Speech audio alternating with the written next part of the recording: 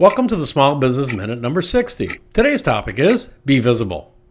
Be visible is really nothing more than the opportunity to get in front of your customer in some meaningful way.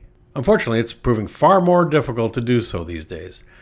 B2C or B2B businesses are equally challenged in getting through to their customers because there are just many more roadblocks. In the time before voicemail, a phone call to a customer's home resulted in one of three outcomes: no answer, a busy signal, or someone actually answered. Pretty predictable outcomes. Along comes voicemail and call display, so now people could just ignore the call. Voicemail was supposed to be a tool to communicate information in one's absence. However, it morphed into a call screening tool when call display arrived on the scene. Calls to a business customer pretty much followed the same path. However, businesses usually had an additional layer of screening in place, namely the receptionist. As telephony automation increased, direct dial to customers was initially more productive. However, with the advent of the voicemail call display duo, making contact quickly became more difficult. Email, on the other hand, quickly replaced the telephone as the primary communication device between businesses and customers. And why not? It was an easy way to send your thoughts or proposals to a client at any time of the day, and unlike voicemail, you retained a written copy. Although this did create a challenge for some individuals to up their writing skills, as, until this point, even the smallest companies had admin personnel who edited and finalized the final correspondence.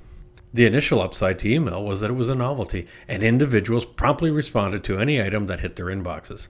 Maybe it was a novelty of this wonderful, empowering communication tool, but times have changed. Once upon a time, proper etiquette wouldn't allow you to ignore or personally address correspondence. But today, it's common practice. No, it didn't matter if the former was a handwritten or sent via postal service, and the latter sent digitally. In both cases, someone took the time to compose the communication, and therefore, a response was expected. The problem today is mostly driven by the bombardment of unnecessary CYAs, or cover your ass, CCs, and BCC emails, and let's not forget the biggest culprit of them all, spam. It's overloading people's inboxes. It's no wonder when it is estimated that the average office worker receives 121 emails per day and sends out 40 per day. At that rate, they would easily fall a month behind within 10 days if they had to reply to every one they received. With every technological advancement, we drift farther and farther apart from our customers. Social media and SMS are all being layered on and hyped as customers connectors, but they're not. Just imagine what will happen when AI, artificial intelligence, goes mainstream. We'll never have to talk, correspond, or meet again. It'll all be done for us.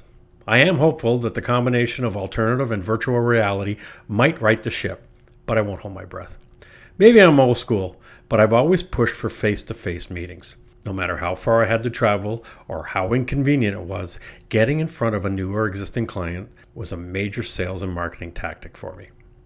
Nothing beats face-to-face customer interaction. It allows you to see the customer's reactions to your comments, thoughts, or proposal. It gives you the opportunity to be in the moment to correct any misunderstandings or expand on key points. You can't do that effectively via email. The other added benefit to Be Visible was stickiness. It's a term I've used for many years in support of my need to get in front of the clients. This approach is directly responsible for more than a few $1 million of revenues that I generated. In a nutshell, stickiness is the art of being visible within clients' businesses.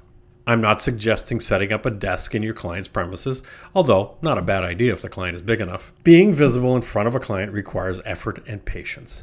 Effort because with all the built-in screens I mentioned earlier, it's a challenge to get a client to respond to your request. Patience because with everyone running flat out, meetings are now scheduled weeks in advance. The payoff, though, is the more frequent you are in a client's place of business, the more people will come to recognize you.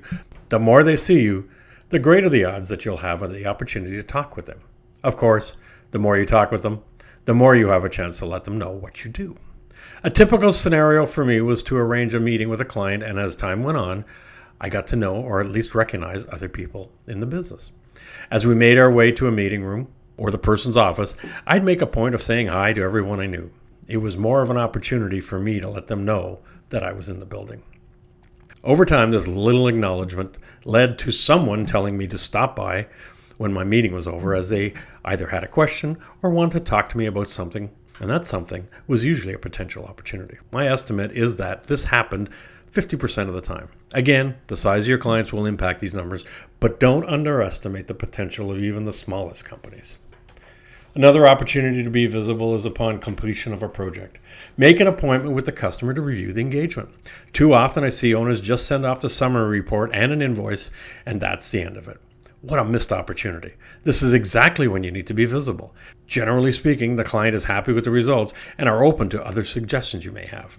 On those occasions when it's just physically impossible to be on the client's premises, there are other ways to stay front and center. For instance, the client has asked for a quote. Far too many owners email the quote and hope for the best. Instead, once the email has been sent out, call them to let them know you sent it, especially with the number of emails that end up in the junk folder. Alternatively, finish your cover email with a statement such as, "I'll call you tomorrow to discuss." Then make sure you call. Looking for ways to be visible to your customer pays greater dividends to the small business owner than most of their social media programs. I'm Greg Weatherden, and this has been your Small Business Minute.